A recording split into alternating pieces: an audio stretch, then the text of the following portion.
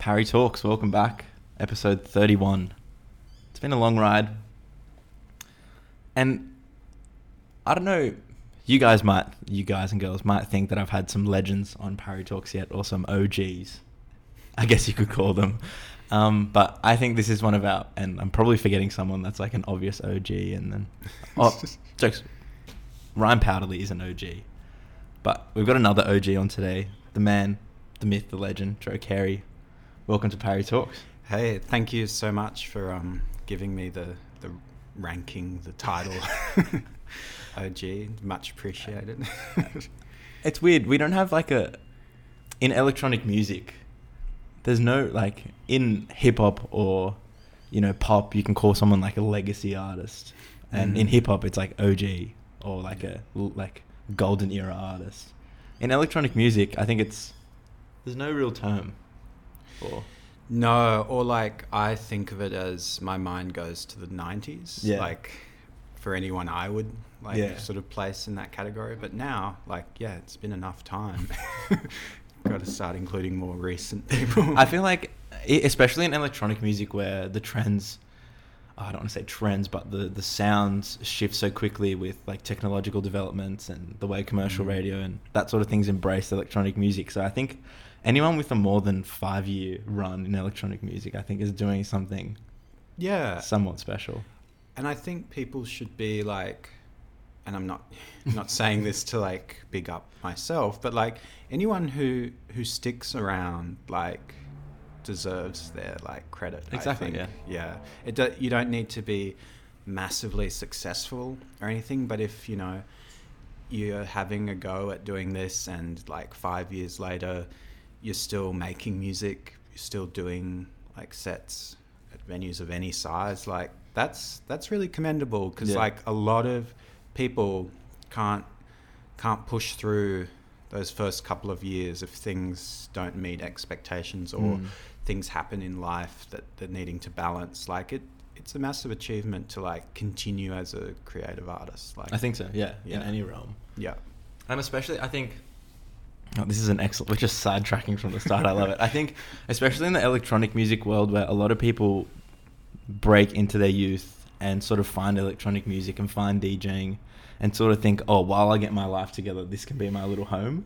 And then a lot of people break out of it, whereas a lot of people commit to the community and commit to the cause, which I think is a super interesting sort of thing with electronic music that happens so much because it is so community based, and it is quite a taxing community to be involved in when your favorite DJ is playing from 1 till 3 in the morning. It's Yeah, I think that's a really good point. I know that when I was a bit younger, I probably saw it that way, as the clock is counting down until this is no longer an acceptable part of your identity.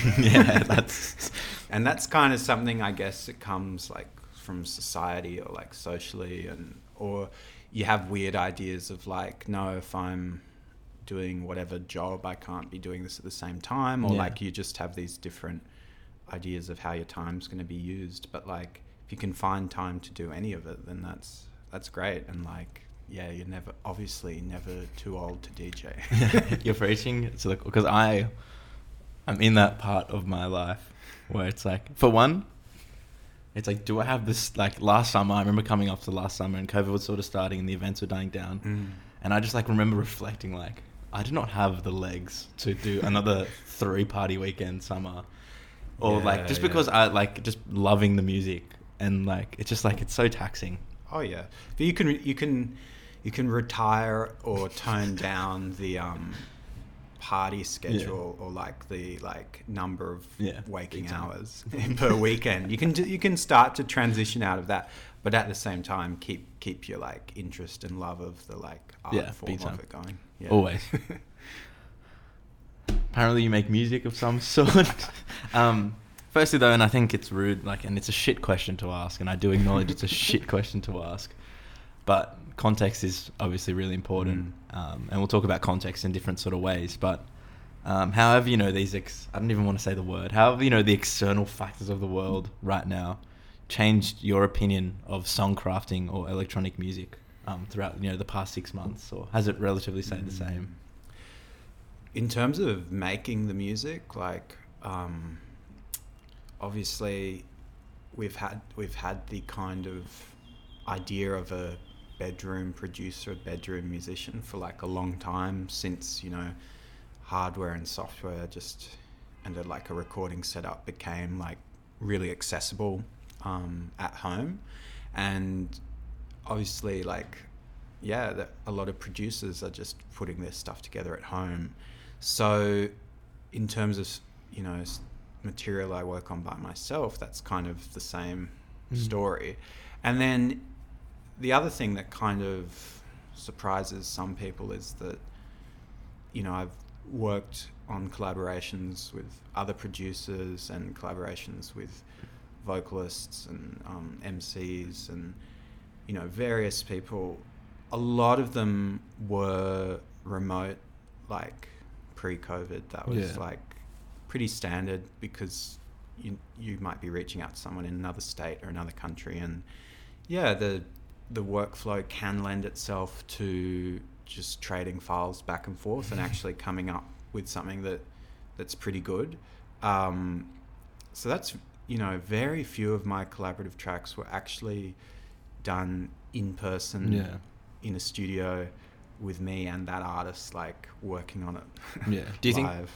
Do you think that that's, and I'm not talking about COVID context now, I'm talking, you know, because you've been around for a little while now. Do you think that's changed, say, from releasing music in 2012, where it was, you know, where there was maybe a bit more emphasis on the real life? Or do you think it's always been like that since the digital age has sort of presented itself? No, I feel like it's been a trend towards more and more people doing what they can from home in terms of producing. I do know a lot of people who, you know, they're essentially, they don't have the ability to, at home, to monitor as loud as they need to or want to, or at the hours that would work. And like, obviously then they're hiring like spaces, and, you know, there's that aspect of it that doesn't totally gel with the trend. But on the other hand, a lot of people are happy to like write on headphones, are happy to write at sort of normal listening volumes, you know, with smaller sort of monitors. You know, I think like that's really becoming the norm, that you're putting together tracks in a kind of bedroom context. And then like, in terms of like working with other people, I think there used to be more of a thing of like, you'll get in the studio, like we'll organize studio a time, like that's when it's going to happen. And I guess like we'll get onto this soon, but like in terms of my album, that was kind of what my labels would say. It was, they were like, what's the time frame when you're meeting with that person and doing that? And it's just like 24 hours a day for the next 3 weeks until this song is finished. Or it's just so unpredictable because everyone's doing bits and pieces on their own schedule, like at home, and then emailing. The cloud has has changed. It's crazy to think like the cloud has changed the world.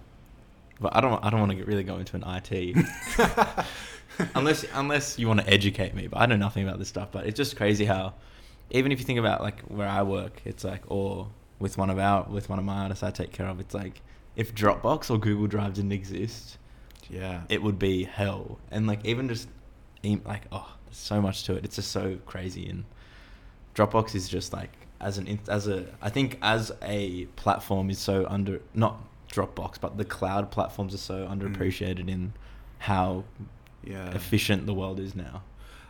Definitely. And like, they offer so much convenience in that kind of, because I was trying to move music around like pre-Dropbox, and really, I mean, WeTransfer existed then, but like just in situations where you just want to quickly share something, and particularly people who aren't artists but other people in like the industry, they don't necessarily want to download something and then like open it in iTunes or whatever. So like, yeah, the ability for them to just open a Dropbox link and stream it in the browser.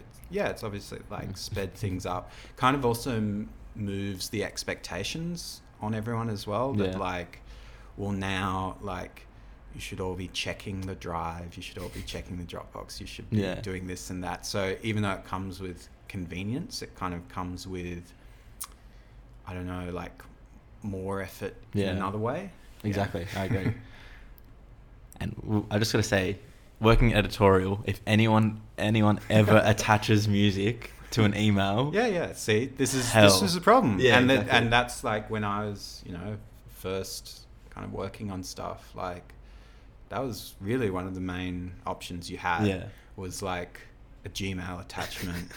I don't think they let you even, because now it's like... Now we can stream from Gmail. Yeah. But don't tell them that. We need unlisted SoundCloud links. Nothing is a solo project. We'll get on the title, but obviously releasing, and again, shocker of a question, regarding COVID, but do you think that the album will be consumed differently because of when it came out? Or do you think that naturally it'll fit the same ears in a similar sort of way, just generally? Yeah, that's kind of a hard one, because I've never, even though I've done lots of releases, I've never done one like this. And it's not just because it's a debut album, it's just because it's like of a particular length and in this, I guess, this style where, I don't know, it's kind of, I would say that it's better that I'm releasing that as opposed to if I had like a kind of club 4-tracker of like dropping in this exact window of time. Like, I think I'm lucky that it's this album, it's this thing that I was always looking at as, okay, there'll be tracks on this that I can play out, but more so than that, the whole thing has a bit of a narrative, a bit of a like flow to it, and it basically needs to be able to be put on, and like, this is not meant to be a bad thing, but put on in the background with any task. Like, really thinking about all that stuff, that because I look at those characteristics as like, for albums I really like, that it's like, no, I can't be selecting and like DJing out of someone's album. I need to like package this up in the best kind of sequence I can, and really be thinking of it in that way. And I guess that is basically saying, it probably, hopefully is a bit more suited to streaming, like as opposed to sometimes people can feel weird about, like, there could be like club tracks that they really like, and then at home or even just in a like Spotify playlist or in an app, it just seems weird to be playing it. Like I feel dirty when I start playing like 90s rave. I'm like, something about the context it can be a bit odd. So it fits generally that platform. I think. Agree. It's still kind of early days in terms of like, what playlist support is it getting? But like, I mean, like, fortunately it seems like a few tracks are going on various playlists, and they seem to be in that kind of vein of like, not necessarily chill, but like when you're at home, or it's like that kind of thing. Which, in an essence, I think is where a lot of electronic music has gone, because of this sort of era where a lot of producers that know how to make really good thumping 4/4 club tracks are sort of honing their craft in making something more, and I hate this word, listenable, generally, and and just like moving their craft from like, let's make people dance, so let's make a bed for people to think and create their own thing, I think is super important. That's what I sort of reflected on listening to Nothing. Whether you were thinking about it directly, being like, oh, it's going to be COVID, so I'm going to... No, because I was like working on it a long time before that. Yeah. Intuition. I knew. Drew Carey knew, and he told nobody. Yeah, I think, even though it sounds harsh, I think like listenable is kind of, I get what you're saying with that, because the thing with club directed tracks is that they almost come alive once they're mixed with something, you know, once they're used in the way that they're kind of designed to be used. And people use the word tool for like a simple sort of track, but in a way they're all like that it's the best comes out of those pieces of music when someone does something with them, blends them in a weird way, or you know, has them really over 95 decibels. Or different speed, or like the particular party or place it happens. Like there's all these other aspects of that art form of like, I guess, dance music in actual DJ sets, and that includes like recorded sets as well. It's just, you know, I listen to like way more like podcasts and sets than I do like the dance music that's in them. You know, I can appreciate that at home, like, because you're just hearing kind of the craft and the decisions, and like it's just I think the big factor is a lot of these tracks are like too long if you play them like front to back. That's not to say like I'm going to speak for you here, but you're going to agree, like, we love these tracks, like they're beautiful and brilliant. This is what got me into what I do. This is like, if you do the analysis of every track I've made that's come out, like way more of them are that than than the other kind of listening we're talking about. Like that's absolutely, like, you know, I think it can get you into, it's like a pathway into so many things, because you start to appreciate like single sounds like kick drums and snares, and like it gets you on this like engineering path, or this or arranging path, or like how is this put together, because it's very approachable when it's like those simple elements but like mixed and produced in the best way. Brilliantly. Like it's obviously extremely like creatively valuable, but it's more, I'm just sort of talking about like which context do which things thrive in, you know.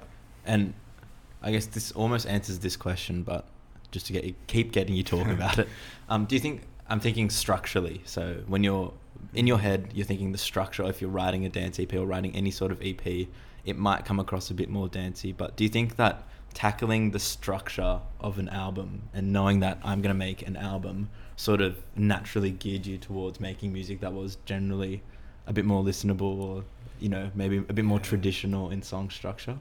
It did, but it was like a slow process, because while I was aware of that, like in, you know, at times at the back of my mind, at other times maybe at the front of my mind, but like I still sat down some days and wanted to like thrash out something that was not like that. And there was a lot of writing I did that I think couldn't escape a like simpler, and not even necessarily more simple, but like just pushed at that heavier like clubby end of things. And I just had to, you know, realize like that's not, it might be good in and of itself as a track. I might look back and be like, yeah, that was good, like something could happen with that, but it just couldn't fit. Like it just had to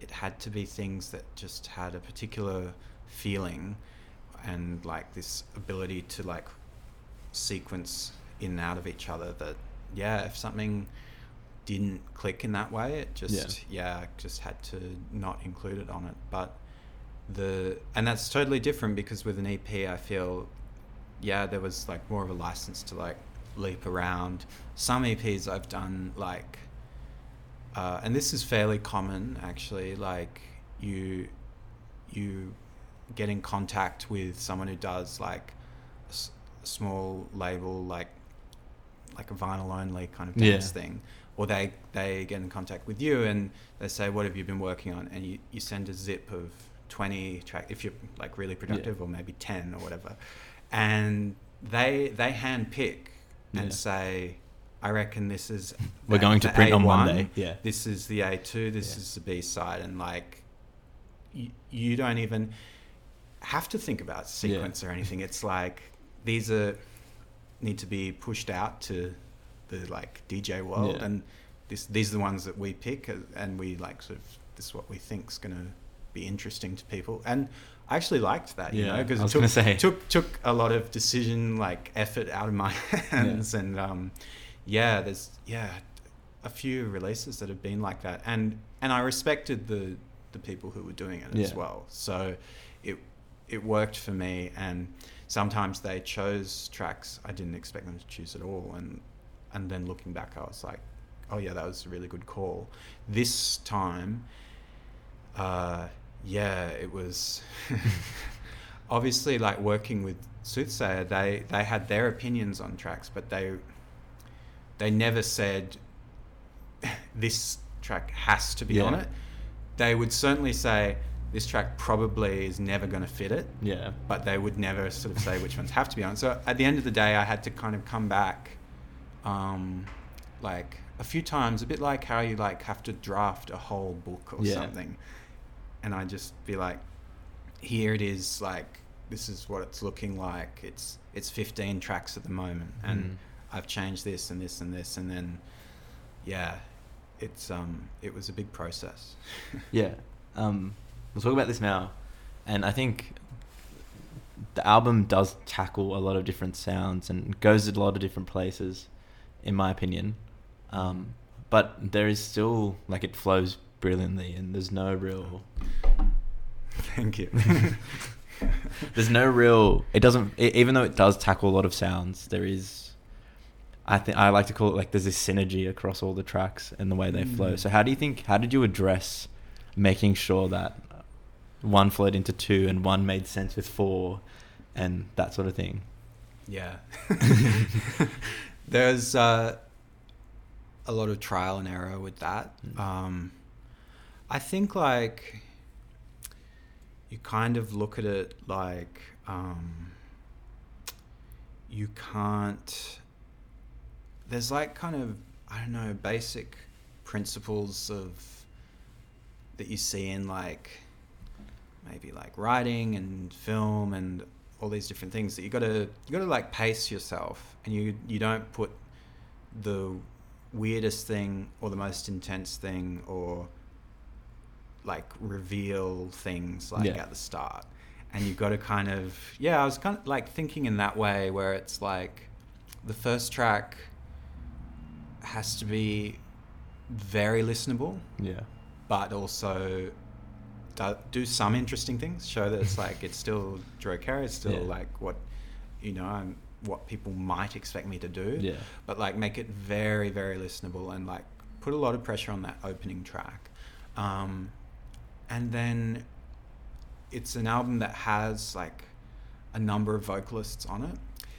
I think to pace it a bit before you hear the first vocalist, because otherwise if you open with a track with the vocalist, and a lot of people would be like, I don't care about the instrumentals, I don't know, it's like deploying too much stuff too early. And so just thinking of things like that helped to like structure the front of it. And then really it was doing these like listens through with different track sequences, and sometimes it's just as simple as like, as one like fades out as it ends, like what does it sound like if you think of the first note of the next track as like a bar that's part of that previous song, you know, you're kind of thinking in that way. And that made it really like obvious for some of the tracks. They were just really, particularly there's a track that I worked on with a dancehall artist, Alex A Game, that's like really poppy and really like a down-tempo track, but like, you know, maybe the more unexpected sort of sounding track out of everything. And like I tried that one in various slots, and like it was really obvious Yeah. which tracks it couldn't be like next to in the sequence. So you just like experiment and move them around. Yeah. Beautiful. Yeah, awesome. Yeah. And this might be another bad question. I should just give myself some more I don't credit. think they're bad questions because I seem to be like having a lot to say. And you talk about film as a sort of inspiration. Not film so much like, well, I saw a tree and I want to write a song that sounds like that tree. But film in the sense of structure and I don't know if would you say that the album has a narrative? Like not in the way that I can outline a story, but This long story. But people talk about like film and theater having like, you have these like, what is it, like an orientation, like establishing everything, and then you have like complications, and then you have like conflict, which obviously this album doesn't really have anything like that, but like that's attention almost, that's like the peak energy. Yeah. And then you have things like kind of like an aftermath of the energy, and then you kind of conclude. And I know that sounds very like general, but you could almost create a little graph of that, and that's the narrative. Yeah. That's Year 12 English. Yeah. Yeah. Shout out to Mr. Wilden. I reckon if there was one teacher at my school that would be listening to this, would be my English teacher. So shout out to him. Who knows? Maybe and look, English, like narrative arcs, like that they relate to they're awesome. Albums. Yeah, big time. I feel like school. Yeah. I feel like, and I could just, we're here now. I feel like the things people learn at school aren't so much like what you learn in the classroom that's on the textbook or on the board or in the textbook. It's so much about just like the patterns of thinking that you get put into. And like, I find it so a lot of my tastes, whether in what I'm studying now or what I like to do now, comes so much from just the way that certain teachers or certain people in that environment sort of taught me patterns of thinking. Yeah. Oh, look, I think like having encouraging like teachers or like figures, like, I don't know, that even, just people who say that, you should write a short story, you should do this or whatever. Like, it's a big thing actually. Like it may not be what you go on to do, but like there's something about it. It kind of takes away that like friction or tension of trying to do something creative or like unusual. If you've had like really like good teachers, when people say they're inspiring, they definitely are, and it can be like way after the fact that you kind of realize what was inspiring about them. Once you start to witness like how other people do their jobs every day, you realize that teachers were giving a lot, big time. Raise their wages. Teachers are so underpaid, it's actually ridiculous. Where did the songwriting process for the album start? You said you've been writing on it for a while. When you did start, were you like, as in I'm talking very, very early stages, was it like, I'm going to write this record? Or was it just so much being, I've written a couple tracks and hang on, these are sort of sounding... No, it was probably like responding to... I was almost going to say the demand, but like the idea actually like put forward by Soothsayer. So I did an EP with them, like that was now 4 years ago, and they were like, cool, we're ready, we're super happy with that. We're ready for you. We're ready for you to do an album. And I was like, oh, I don't really do albums. Or like I prefer working on like multiple EPs and singles. Like that seemed to be going great. And they were like, no, this is like, you should really think about this as a step in your career in terms of actually, and even if you don't look at it as, like a career step, it's like a creative effort, like to develop you creatively in a new direction. And it was mainly through their like encouragement and offering like a deal to do an album, but a home for it as well. Yeah, we yeah. joke about it, but the home, I think having a stable, or not stable, a stable home, having a trustworthy home for music is so important. So I think even though we do laugh like about that, it's so true. Yeah, absolutely. Because otherwise, I would have thought, oh, is it going to be like many, many, many hours, and then it's gonna like, if it wasn't with them, Yeah. like, is Who it can going I to be trust with something this that work? Yeah. will people notice it? Will it be promoted at all, or will it be promoted in a weird way? Like, Yeah. will it be getting to the right people? Just will it fit into my like career thus far? Yeah. Will it be this attempt to like rebrand and pretend almost that it's like the first bit of Yeah. music from me, because it's kind of that opportunity to say, oh, it's Yeah. a debut album, so it's like, yeah, you Well, don't need to know this yeah. other stuff. But that's totally the opposite of Soothsayer. Yeah. They're like, no, the legacy is part of their interest, Yeah. you know, in me and what I do, and not all of it would be things they would release, but Yeah. it's certainly a lot of it are things that they like, the team like personally Yeah. likes.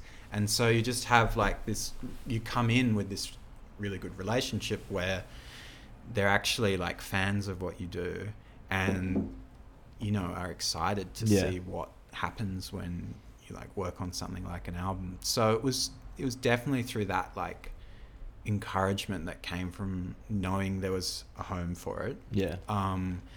And then I would say I got started pretty quickly. I'm trying to think now.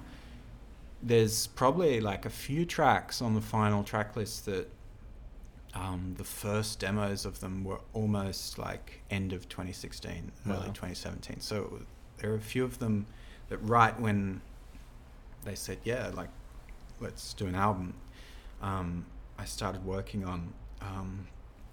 Definitely, there's a track called Boundary, and this great artist Zello is the vocalist on that. That beat was definitely in the kind of first set of beats I sent through and said, look, Yeah. this is the kind of thing that might be on an album. There are a lot of other things in those early folders that are not at all like the album, Yeah. because it's, and I guess if people could see behind the scenes, they would see like a like clearer Like, transition of like what I was doing then, or even earlier with like EPs like Club Injury Handbook and like singles like Elevate. Like, so there were, I actually initially wanted like a lot of grime sort of tracks on the album, but what I realized, it was I didn't have the ability to get them to like sequence. Like, Yeah. I just really, and maybe they maybe it is like, there are some great grime albums, but that's through the personality of the like MC Yeah. typically, and that's like the through line. Really, like in terms of like grime beats, it's like I just had to come to a kind of realization that, at least for me, maybe, but like it's probably better as a singles Yeah. genre, and like I couldn't try and like fit every single thing I liked onto an album. Yeah. So there was that realization, and it didn't stop me from demoing like many Yeah. tracks like that.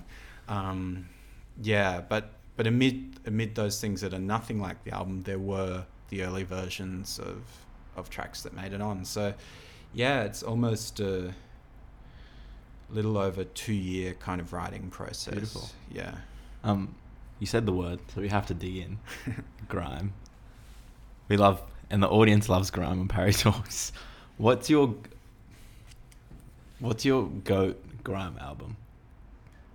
Because I am a Konnichiwa man. at Yeah, heart, yeah. But That's a very listenable album. yeah, it's brilliant. And Yeah. but then Godfather as well. Yeah. I don't know. I- It's a thing. Yeah. I'd say, like, based on, like, total listens, those two would probably be, like, up there for me. I mean, you have, like, classic, like, Dizzy Yeah. as well. That would be up there. I don't know. There's so many... that's the thing. My head doesn't go to albums; it goes to tracks. Yeah. Like it's just yeah. Yeah. Oh.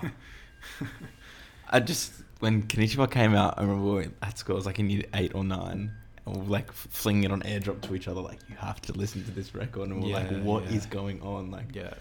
Because the British slang is so similar to the Australian slang compared to when you're listening to some album, compared to when you're listening to The Chronic. And it's like, we have no relationship to that world. But then when Skepta's rapping about black tracksuits and stuff, like, that was us. Anyway. Yeah.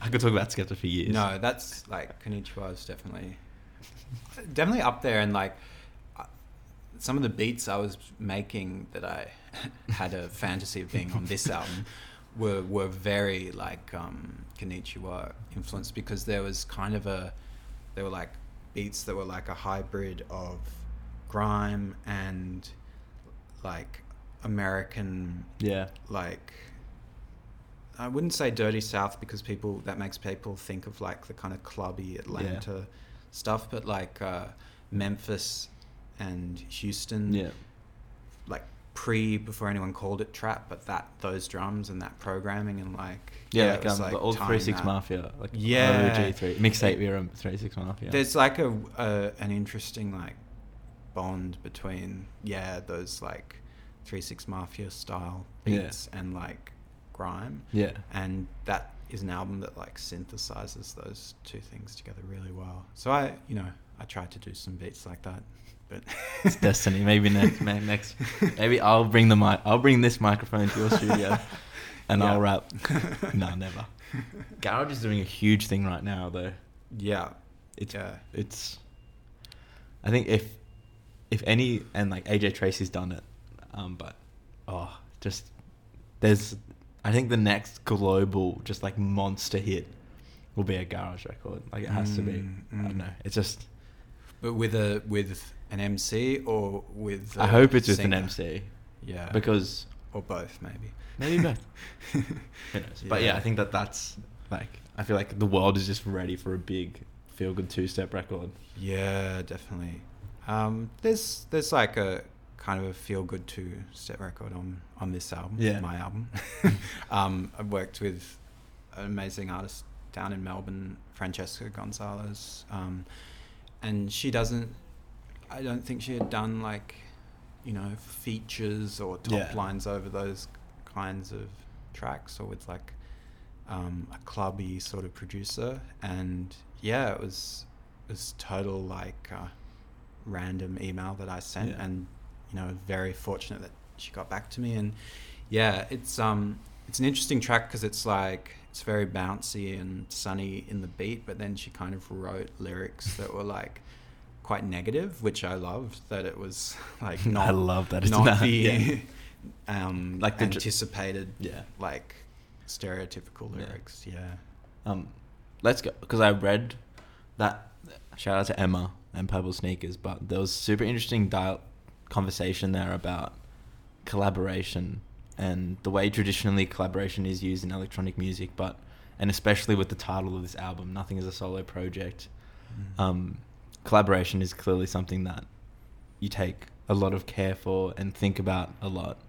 So how do you think you overcame the whole sort of idea that, you just send someone a beat and they do the top line and then it's done? Or how did you, I'm trying to find the word, like, just make the collaborations useful and emotional and I'm lost for words, but sort of I get what you're getting at. It's kind of like, because I sort of come along and say, look, everyone who's on this, they did more than just sing, like, and it's one thing to say that, it's another thing to like, well, what does that mean, like, in terms of the process, and how did I encourage that? I think right from the outset, making it clear that the beat it's not so much a beat, it's like an arrangement, it's a set of stems, it's a set of ideas that's all open to suggestion. And it's actually, I found it more often than not, like, people have experienced producing their own stuff, or they've certainly had a play around in Ableton or something, and they've got ideas. They're not they're not just like a trained vocalist that comes in to do sessions. They've got, you know, a lot of their own thoughts on what they can do with like beats. So making that clear of like, this is open, like things can be deleted, things can be moved around. And then also I might say that, and then they're like, yeah, okay, and then not necessarily have it, and still just not feel like saying, or maybe not, you know, they don't want to like they might be intimidated to say, yeah, there's like this bizarre bit that you need to cut. What is this? Yeah. But then you can have this like sort of process where they take the beat and write to it and record to it and maybe do different options and like different takes that aren't like just that aren't actually bounced to it. There's kind of a story that's told in their takes and in what you get back and in how they've tackled this task of like working with a beat someone else made for them. And you can realize things like, oh, the way the bass moves does not lend itself like to a change in like a harmonic change or what they want to do. Like the bass is not moving enough, or it's doing something weird, or you did something like that was like a bit of a passing note out of key, and it's like messing with what they're doing. And it could be technical like that. It could be more creative, but I review the beat in light of what they've done. And there can be like major changes, particularly in the bass lines, but like really in the chords, in anything. If they've sung something that's like kind of going in this other direction, I would then follow it. And like, you know, we have this great flexibility in like audio workstation kind of software where it's like a lot of the time it's like MIDI, and that's just easy for me to kind of go back in and completely rewrite to support what they've done. So even when someone might think, oh, I didn't say anything to Joe about changing the beat, like they did contribute because I like listened back after what they had done. So those are some of the ways that like that actually filters into the creation of the whole track. And then even in one case there's a track called Act Like You're Home. One of the artists I worked with on that, Benny Moon, he asked for the stems and like wanted to write some additional synth parts and like just play around with them while he was writing. So essentially like, I think almost like building up from the drums only, he kind of created his own other idea of a track, and it's like he was like, you can take whatever you want and reintegrate it back in, and like, so that was a bit more like a producer collab as well. Beautiful. And it's called Nothing Is a Solo Project, and there are songs on the album without features. So what either, you know, practically or conceptually, what makes those tracks not solo efforts? That's a really good question. It's like it's a good point, because they would appear to be me just tinkering away. But I actually was thinking of like what I wanted to attribute in terms of those tracks, and there are like, and I want to work on like a blog post or something to like put it out there specifically, but like there are really talented sample creators. There are like individuals, companies, studios. They put together like loops, and often like, so people might be saying, but what's so great about that? Can't you do that yourself? Loops maybe of like a bunch of rare percussion instruments that they've like tracked live at a nice studio to analog tape, and you can use it without you pay a one-off thing for a zip download through PayPal, and that's it. Like they're not cut into the recording or the publishing. It's like this license for you to use it. And that's the kind of sample library industry. I don't know, people probably don't necessarily like know a lot about that. That's like, because sampling, people go to, in their mind, they probably go to like an old jazz record, flipping something that is another piece of commercially released music. That's sort of riskier and riskier as like technology becomes better at automatically detecting you doing that. But the thing anyone who's interested in sampling should look into is the various avenues for like legitimate kind of use of other people's recordings. So I kind of wanted to talk about that, or like mention that. And there are, I think on most of the instrumental tracks, there are actually vocal samples. And those come from, again, those kind of packs that you just sort of buy, and then you can use them in whatever context. But I guess the drawback of it is, or the thing to think about is, everyone has access to them. Everyone can pay the $20 or $40. So if you are like, wow, this vocal hook's amazing, and you use it exactly as it is in that sample pack, someone else can come along, and then you've got two people doing something that sounds the same. So I tried to do weird things effects wise, like chop them up.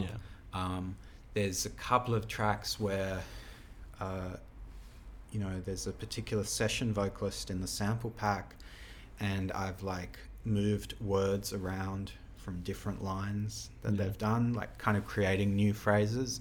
And a lot of them I tried not to have the actual lyrics necessarily something you can like make out clearly. And that's probably like a bit of a like Burial influence, like that, because that, Burial stuff had a huge impact on me, like when I was first getting into like, discovering all this like UK electronic music.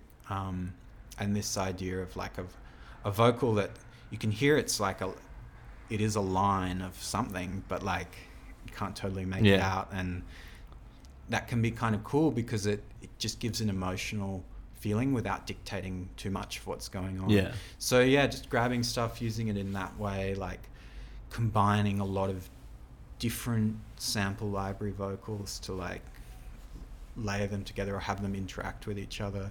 That's interesting. So it encourages you to get creative because other people have these Exactly, It's not a solo project. Because I'll use the loops, you use the loops. We all have the same songs at the end of the day. Wow, we're at 50 minutes. Oh, wow. Who would have thought? A couple questions I like asking as well. If you had a podcast, you hosted a podcast by yourself or with guests, other than music, what would it be on? What's your secret passion or love for? Ooh, yeah, man.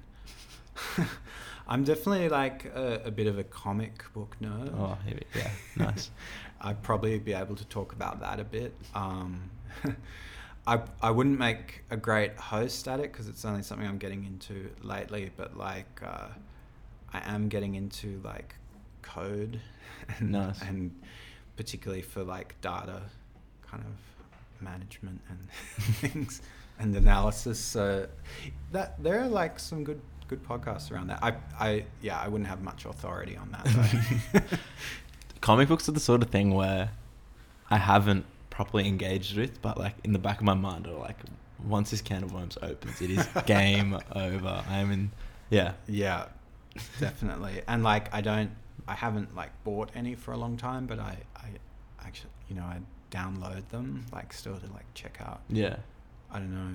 I'm really into actually like 90s comics, like getting people's like high quality scans of like these like intense 90s artwork.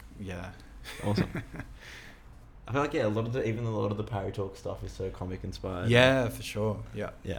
I feel like a lot of dance music stuff is in like the rawness and the grunginess of a lot of the 90s record.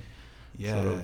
And like the label art like definitely has it happening. Mate, intersectionality. This is, you might not even have an answer to this, but a couple of previous Parry Talks guests are very passionate about their favourite fast food in Sydney.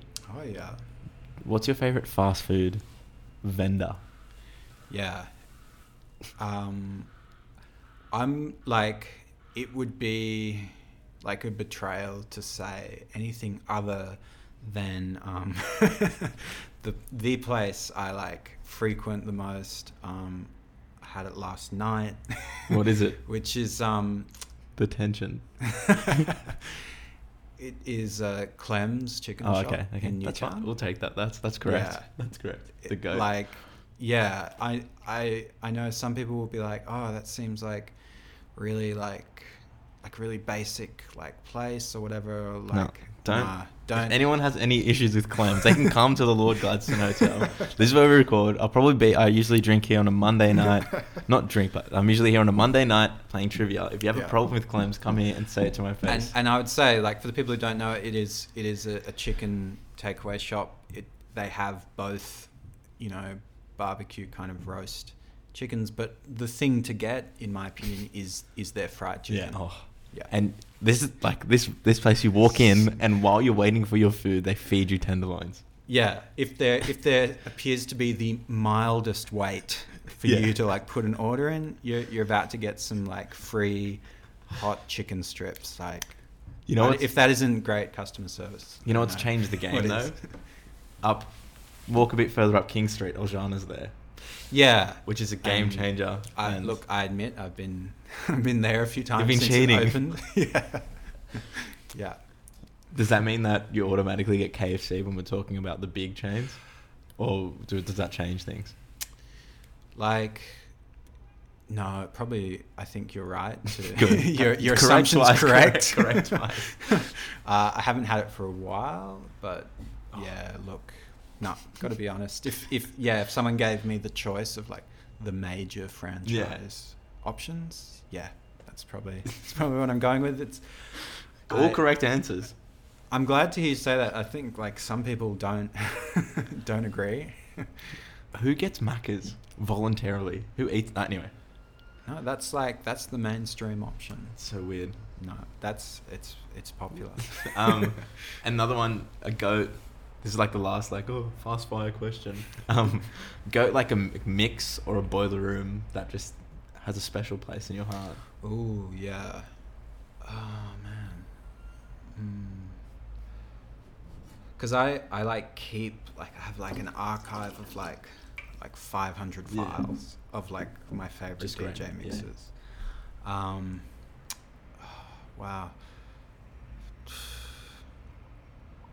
That's a really tough. It doesn't have to be one. What just sticks out? Yeah. There's so there's a few like.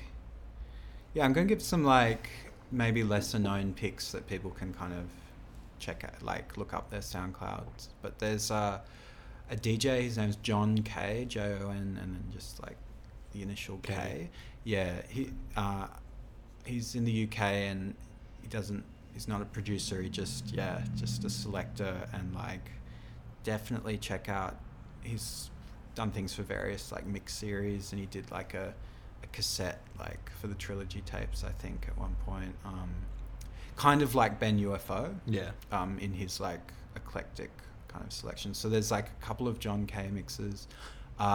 There's if you're into techno and like dubbier or like I don't know, like ethereal kind of stuff, there's another DJ like Nick Craddock, like CRADDOCK. Yeah, they're two guys whose like mixes I definitely have spent a lot of time listening to. Yeah. Oh, it's tough. I would have got out my like folder and my like ranking before I came, but like there's a couple of recommendations of It's definitely the point to just stitch someone up and put someone on the spot with that question. Yeah. Once, I think it was Cassettes for Kids, this DJ from Melbourne. He was like, "What are yours?" And I'm like, "Whoa. You don't ask the questions here, man. I asked the question." You don't get to turn that around. You can't. Joe Carey. Nothing is a solo project out now. Go stream it constantly, just on loop. Yeah. When you go to bed at night, put it on mute and sort of stream it over and over again. Yeah, I'm not like, I'm not necessarily endorsing that because I don't. I'll endorse it. Because I think, like, I'm sure, like, Spotify is, like, starting to clock, like, if the volume's on 0, will we record the stream? Like, but if they haven't, then, yep, go for it. Pay Drew Carey's next Clem's feed by streaming his album. Yeah, that's, I think, like, month to month, like, I probably can get a Clem's. That's perfect. That's all that matters. Yeah, like 1 or 2 from, yeah. But you could increase that number of Clem's feeds. Clog his arteries. Drew Carey, thanks so much for coming on. Thank you. It's really great to chat. Woo!